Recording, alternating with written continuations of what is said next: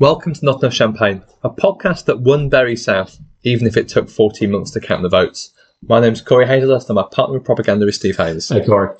It's been quite a staggering 14 days in British politics. We've maintained a dignified silence, Steve, but we thought we'd come out of hiding because the reputation of our Prime Minister has taken a bit of a battering and completely changed. And this has happened quite a few times in the recent past. So we thought we'd look back at those times and think, what can we learn from those moments? How is this crisis we're in at the moment similar to those, but also, and more hilariously, how is it so much worse than those?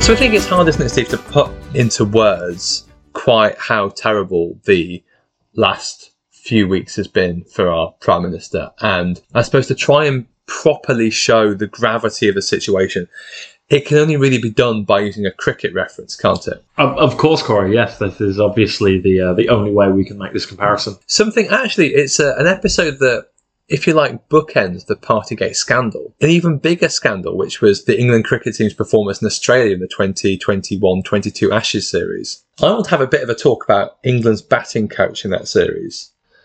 It's Graham Thorpe, the former Surrey and England batsman, as no doubt you and our listeners are very well aware. Obviously, yes, I'm very familiar with his work, clearly. Very nuggety left-hander, if you remember from back in the day. And he was batting coach for this England team in a series in which the average run, Steve's already given up, the average run per wicket of this England side was 20.21. Now that might sound a lot, Steve.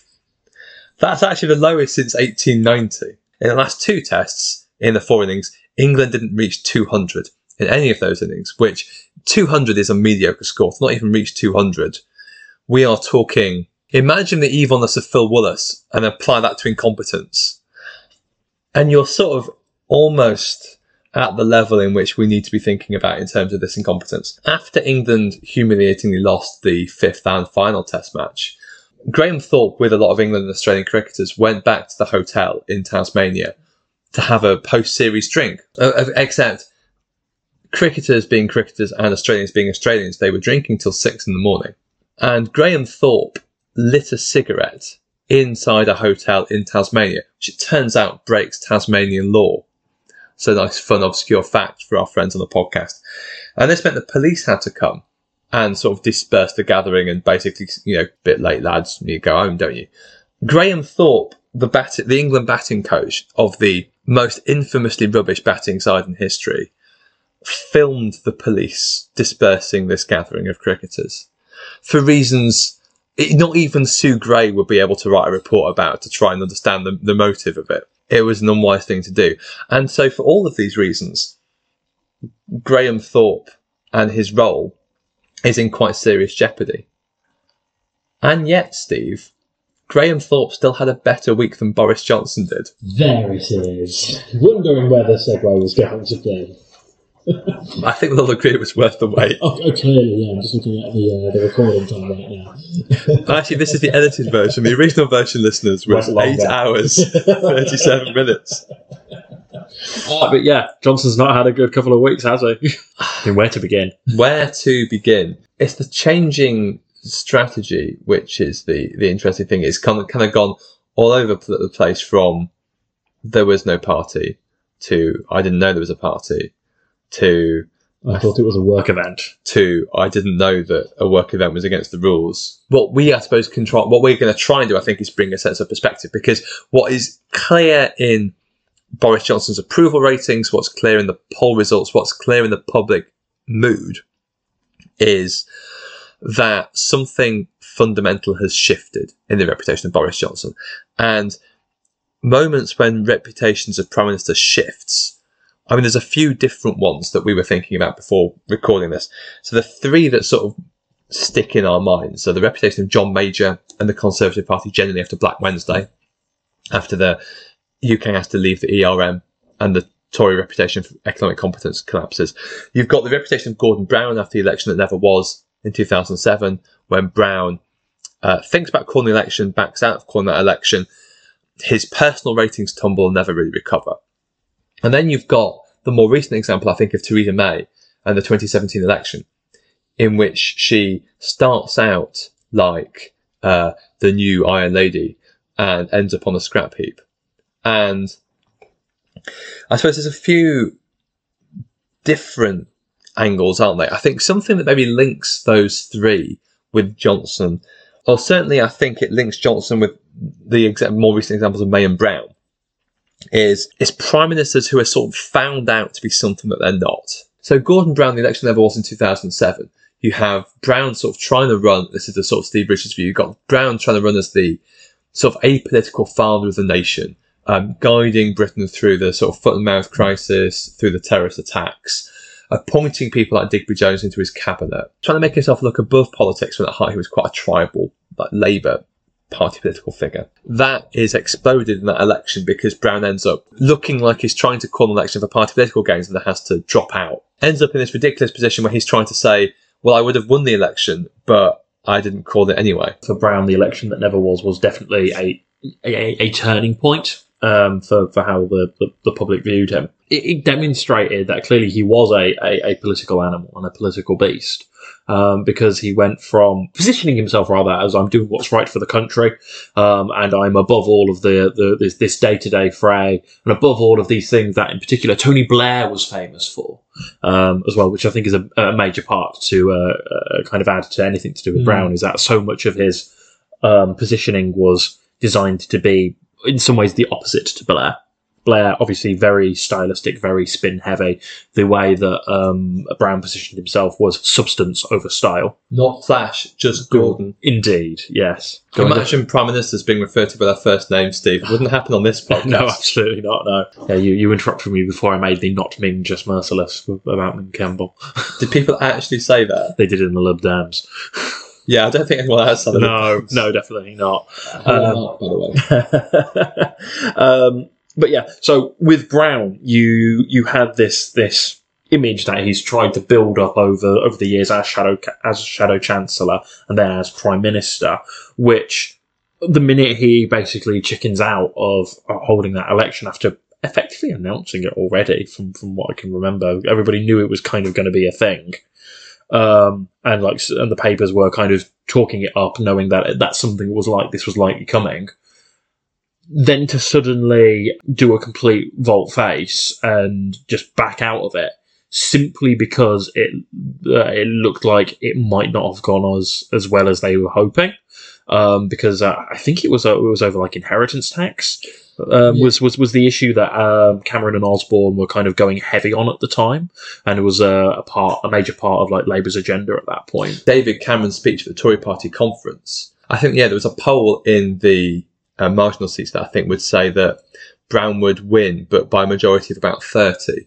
And I suppose you look back now and think, well, actually, like, we would have killed any government really, apart from maybe this one, would have killed for a majority of 30. Yeah. But at the time, I think it would have been seen as a bit of a failure because, again, in that time, you were used to governments having quite big majorities. Yeah, absolutely. And, But that kind of political calculation of, it's not necessarily where we are now, and everything meant that Brown's like way he was trying to present himself as this no-nonsense, non-political figure just evaporated. And suddenly everyone saw him for what he had always been, which was a political animal. Like, he's a politician. Of course he's going to be political. Yeah, well, and a politician that's Labour to his fingertips. And that is in no way, of course, meant as a criticism, but it's more that is who Gordon Brown is. He's steeped in the history and traditions of the Labour Party. Absolutely. He's not he's a very tribal figure. And with Theresa May, I think, again, it's trying to present herself as something that she wasn't, trying to sort of present this cult of personality against someone who's quite a shy and retiring figure. I think that the quip at the time was that they were trying to build a personality cult around someone who's not got a personality. But that entire sort of strong and stable, then you mix it with the U-turns, we talked about a lot at the time. We've talked about it a bit since, but the shattering of May's reputation, and it never recovered from that election. Like, it evaporate her standing, not just with the public, but perhaps more importantly with the Conservative Party as a whole, and certainly the MPs. Given they went from a small majority under Cameron from 2015 to a minority administration and having to do a deal with the DUP. I feel like with May, though, unlike with Brown, because Brown specifically tried to cultivate that image, I feel like May just had it thrust upon her more than anything else. I don't necessarily like so much of the comparisons to Thatcher and things like that weren't necessarily coming from her camp, though obviously they weren't doing much to dissuade that, because obviously it worked quite beneficially for them in the short term. It was coming from their own MPs. It was coming from their from the right-wing press in particular, and you can see the exact same thing happening now with Liz Truss. They're going through the exact same kind of thing of like trying to present Liz Truss as Thatcher 2.0, and they're just desperate from seemingly to have that figure, another Thatcher, when in reality no one is going to be another Thatcher, just like no one is going to be another Blair, or no one is going to be another Attlee, or a Churchill. Like, those are, defining politicians of their eras. That desperate seeking those sorts of things and kind of falling back on that, almost that nostalgia of those sorts of figures, means that certain politicians, especially when they're not necessarily as focused on delivering like an image as Blair and Brown were, and Cameron to an extent as well, end up falling victim to basically brand building that other people are doing on their behalf, and then when they can't live up to it, calamity ensues. I think it's a really good point about Truss, actually. And yeah, it's that very self-consciously bit of power dressing, bit of free market, right, red meat. With the Mayors Thatcher stuff, I feel like a lot of it was from Lynton Crosby and his team, who's an interesting link actually into Boris Johnson, because he's obviously Crosby was part of that 2017, get the Barnacles off the boat, one message, strong and stable, and it just didn't fit the candidate. It's almost, you have the message you wanted to run rather than the message that works for the person. Yeah, and just as a bit of an aside note, you've got Crosby advising Johnson now, and it was interesting that when you had the shift from Tuesday to Wednesday of Boris Johnson being interviewed by Beth Rigby, head down, looking pretty ashamed of what he's done, and then in PMQ, Crosby seems to have come out, and this is, I think, more from Sam Freeman anyway, sort of his analysis of it, was Johnson being more combative. And that was seen as the sort of Crosby approach: never explain, never apologise. Yeah. So I think the reason then Johnson links in with Brown and May being found out to be a Prime Minister being found out to be something they're not, is because I think with Johnson it's the hypocrisy. I think this is something that we should talk. It'd be nice to talk about more in detail in a different podcast. But it's the difference between sort of being a liar and being a hypocrite. David Rutzman's literally written a book on political hypocrisy. You've kind of got politicians like Johnson and Trump who incredibly economical with the truth, and in many ways actually almost the audience is in with a joke. There's a kind of nod in the wing. Well, all politicians are liars. I'm a liar, so it's fine. And actually, it's the hypocrisy is saying one thing, doing another, which seems to have done them in. With Trump, it's being booed by his fan base over not taking a vaccine. And with Johnson, it's the people knew that he was probably not terribly trusted, but it's the fact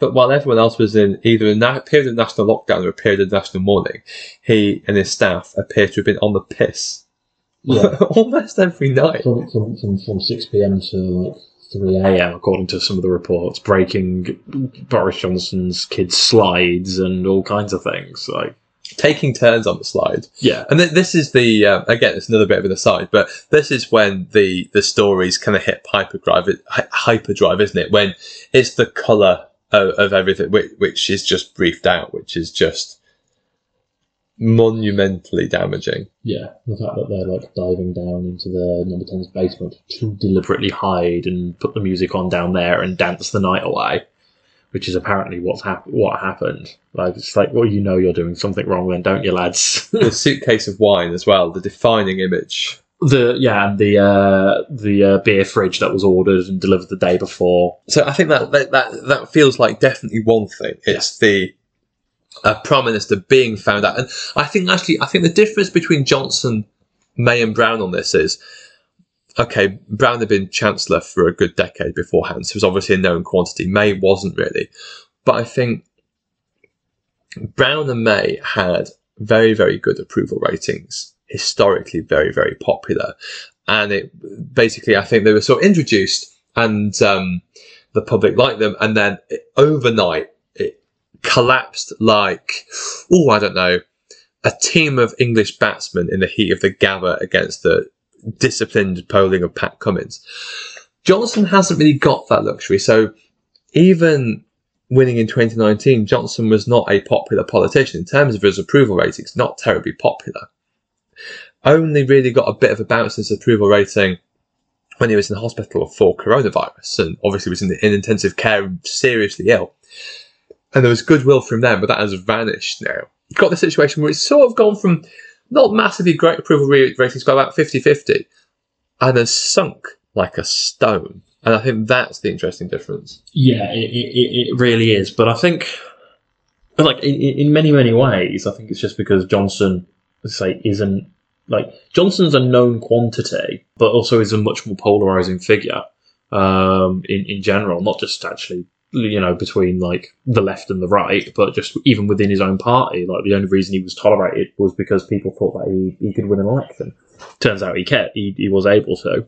Although increasingly that's looking more and more to be less about Johnson himself and more about just the fact that people just wanted to get Brexit, quote unquote, done. Well, and thank heavens it's done and we haven't got queues at Dover and everything is fine. Oh yeah, absolutely, it's totally fine. There's no issues whatsoever. I feel like Johnson's polarising position and the fact that he was known primarily before this really as the that guy who hosted that really great episode of All I Got News for You, and the Mayor of London who, like, got stuck on a zip line whilst waving Union Jack flags during the Olympics. People had this view of him and just kind of going, you know what, he's a bit different, we'll run with it.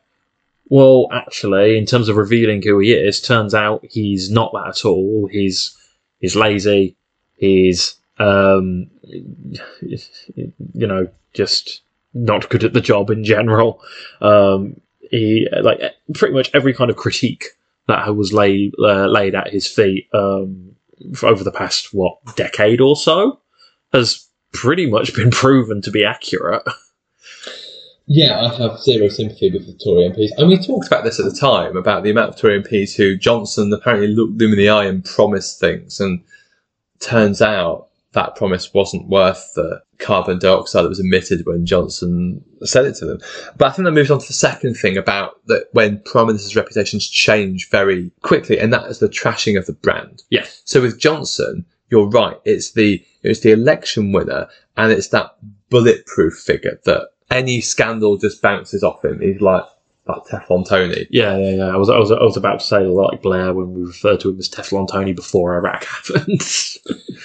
I think actually that is very similar to Black Wednesday, which we talked about. So that event is very singular in it doesn't just trash the John Major's reputation as Prime Minister and mean that he's essentially in a hole he can never get out of.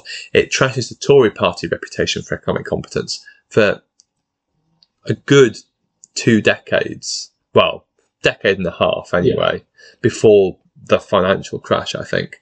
And it was Major never recovered. It's a massive Labour having 15, 20 point opinion poll leads. And then also I think this is also similar with Theresa May. Well, with both Brown and May, I think, as we've talked about before, is that May's brand as the Iron Lady, Gordon Brown's brand as that sort of apolitical father of the nation. Both of them go overnight. But I think with Johnson, and you've hit on this, it's the fact that reputation's gone within the Conservative Party, and with those MPs, which is why you're seeing challenges. But I also think it has gone with those voters as well. Yeah, especially in those all-important red wall seats. Whatever that means anymore. Yeah, absolutely.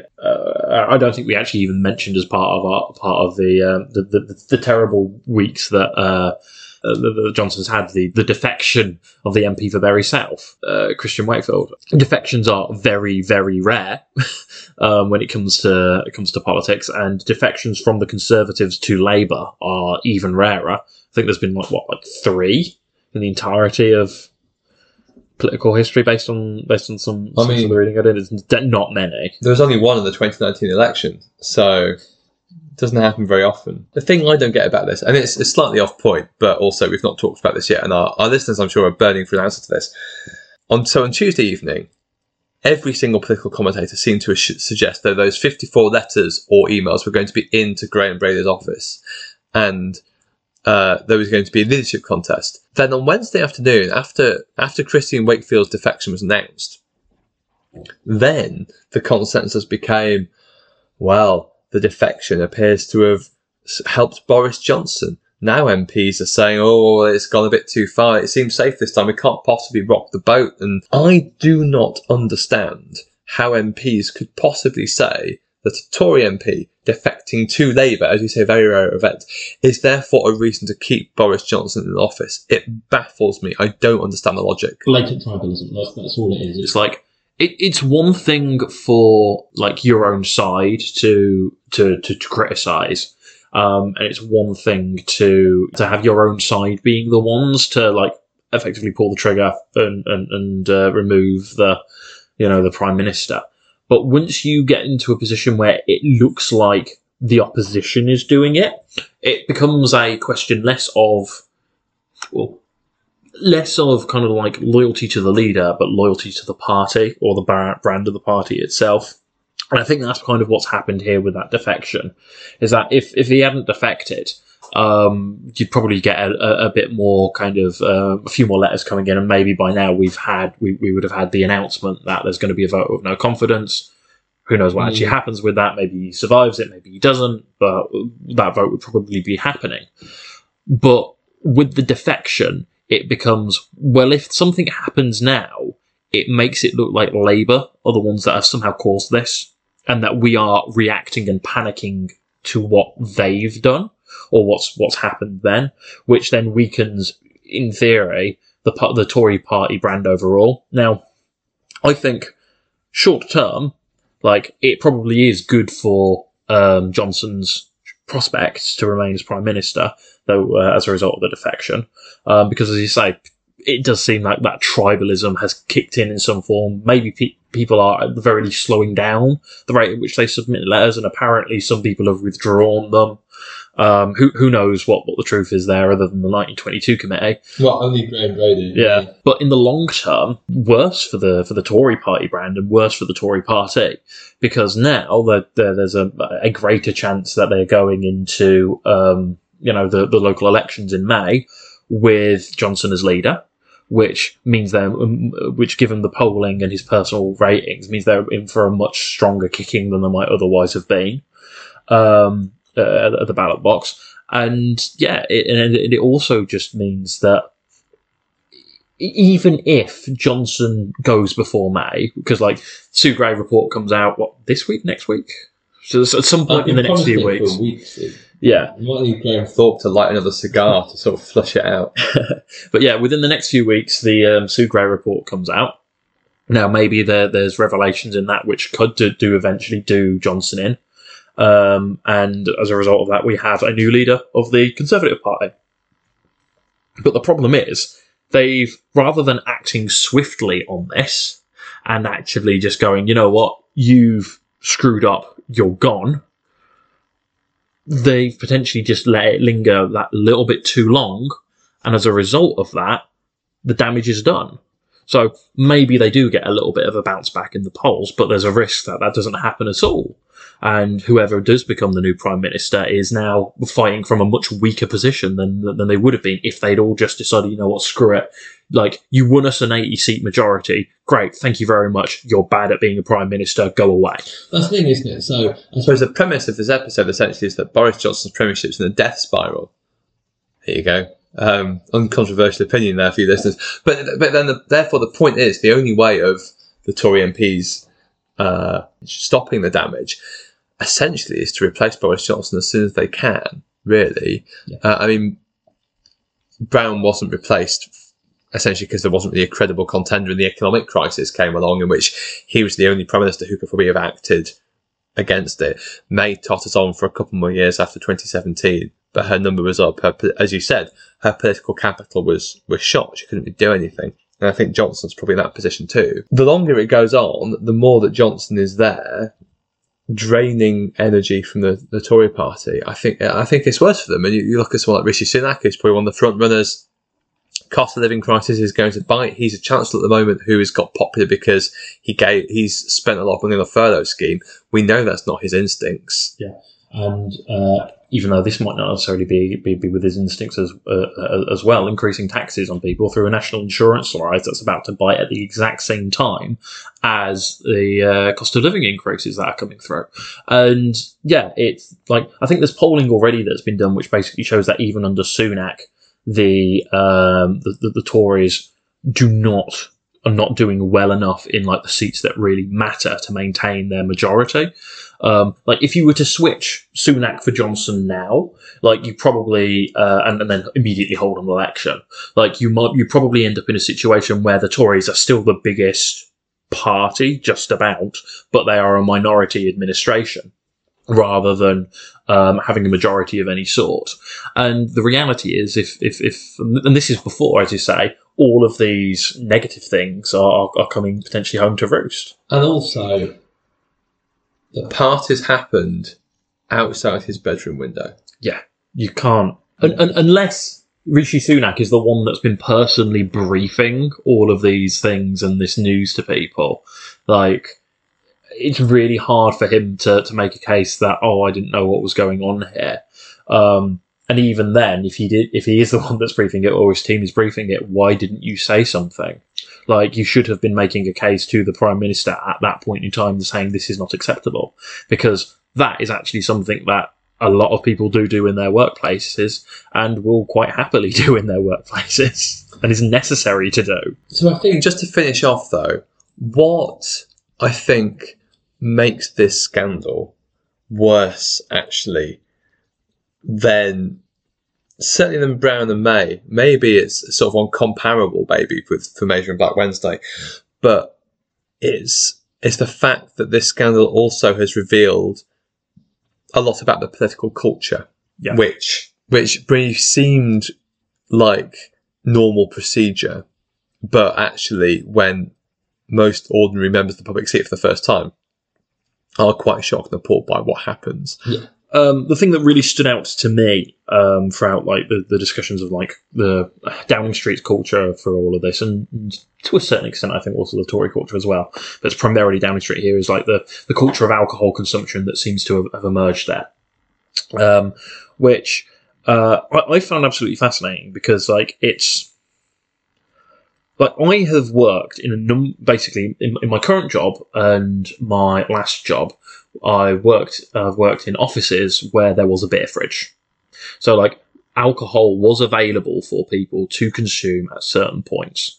It was basically a case of if you were, so like at my last job, it was along the lines of if you were working late, you could grab a beer from the fridge because you're working late, you're putting in overtime. You know, like this is a little thing just to make your life maybe that little bit more better whilst you're putting in some additional hours. Or it was available after like 4 p.m. on a Friday when we're starting to wind down, that kind of thing. Now, and this is something that's kind of really relevant, kind of relevant to me, because like so much of like the alcohol culture stuff that's come out of Downing Street is like, in many ways, the exact opposite of that. You've got people talking about having like long drinking lunches, like by 11, in some instances starting drinking at like 11 a.m. and bits and pieces like that happening, which it's like even working in environments where there was that little bit of a drinking culture to the work, including going down to the pub, because when I used to work in the jewellery quarter, obscure Birmingham reference, we would quite often go for lunch to the various pubs, or when I was working in Digbeth, to the various pubs and things like that were around, and we would have a pint or two at lunch. No one really cared, everything was fine. That is, to my mind, a healthy drinking culture within an office. Work still got done, but when we were relaxing on our own time, or if we were staying late, we were able to have a drink or something. That's not what's happening in number 10 Downing Street. And so seeing that coming from for lack of a better term, liberal sector, which has that kind of drinking culture attached to it. When I talk about like marketing agencies and things like that, it's very much a part of the kind of the feel for it in many ways. It's so what they're doing is so different to what we were doing, and an awful lot of people won't even have what I had in working in these places. They will just see, well, we're not allowed to drink at work. Why the hell are these guys? And that, I think, is really where the damage of this culture revelation comes from, because they're just seeing people associate drinking with having a good time. They don't associate it with work in any capacity. And as a result of that, all they see when they say that, oh, there's a drinking culture, is they're on the piss 24/7. Which isn't necessarily accurate, but it gives the impression that they are out of touch, gives the impression that they are elites just doing their own thing, all of the things that are, as you said earlier, hypocritical to the message and the statements that they've given previously. Well, especially when this is during a period of lockdown or a period of mourning. Yeah. So I remember at NUT rep training years ago, there was a teacher who said, this is probably in the early 2000s, maybe late 90s, that there were staff who would go to the pub on a Friday afternoon in a sort of way you've described, and have a cheeky pint and then teach. I can't imagine teaching after a cheeky pint on a Friday afternoon, but digressing. Now, at schools, you would have staff nights out, and you could have staff leaving dues, you might have end-of-term parties, and often they could get quite raucous, and I don't remember any playground equipment being damaged, but obviously shenanigans probably took place. But none of that happened during lockdown, and it was pretty clear if the head teacher walked in, they wouldn't assume, oh, this must be a work meeting. Yeah. Yeah, and this is the thing. Like, even going back to like what I say with like marketing agency culture, which has got a more liberal kind of attitude to alcohol in the office. Like, I don't think outside of like when you're wining and dining a client at a restaurant or something like that, I don't think I ever had a work meeting where alcohol was consumed. But again, and that's a different thing, isn't it? Because obviously in politics there is that sort of blurring of work boundaries and life boundaries. But again, it's, if you are going out for drinks with people who you work with, that is very different to having a meeting with people you're working with. And that whole fallacy is wrong, really.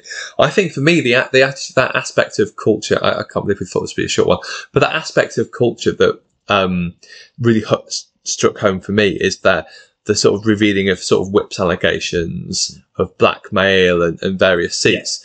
Yeah. And I mean, there's always been sort of nods and winks to it. You know, House of Cards came out 30 odd years ago. There's references to it in Westminster with a sort of nudge, nudge, wink, wink about money going to marginal constituencies. Even at the thick of it as well is blackly cynical in its view. Well, that's not really part of the Whip's office, but when you've got people like William Ragg saying that Tory MPs are sort of being blackmailed, you've got, again, Christian Wakefield, one of the side issue, one of the things about his defection, and then you have people saying, but how can we possibly have him taking the Labour whip when he voted against kids having free school meals, who then is interviewed and says, well, yeah, the reason I did that is because the government basically said we're going to withdrawing funding for a school unless you do it. Yeah. Like it's like this is the lesser of the evils I'm presented with, and you know what? Screw it, I'll go along with it just to try and actually do my job as a constituency MP. And eventually, the guy has the straw that breaks the camel's back and goes, screw it. Well, and I think that this is a bit of a subplot in all of this, which is that 2019 intake, the 109 group, as they call them, although it's 109 because they miscounted the number of gains that they had in 2019. So it might actually be 109 now that they've removed Christian Wakefield from the WhatsApp group.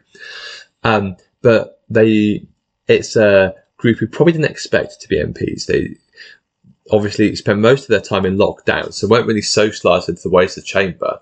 And a lot of them are sort of young and basically don't put up with the same kind of crap that previous MPs had. So it was Michael Fabricant, wasn't it?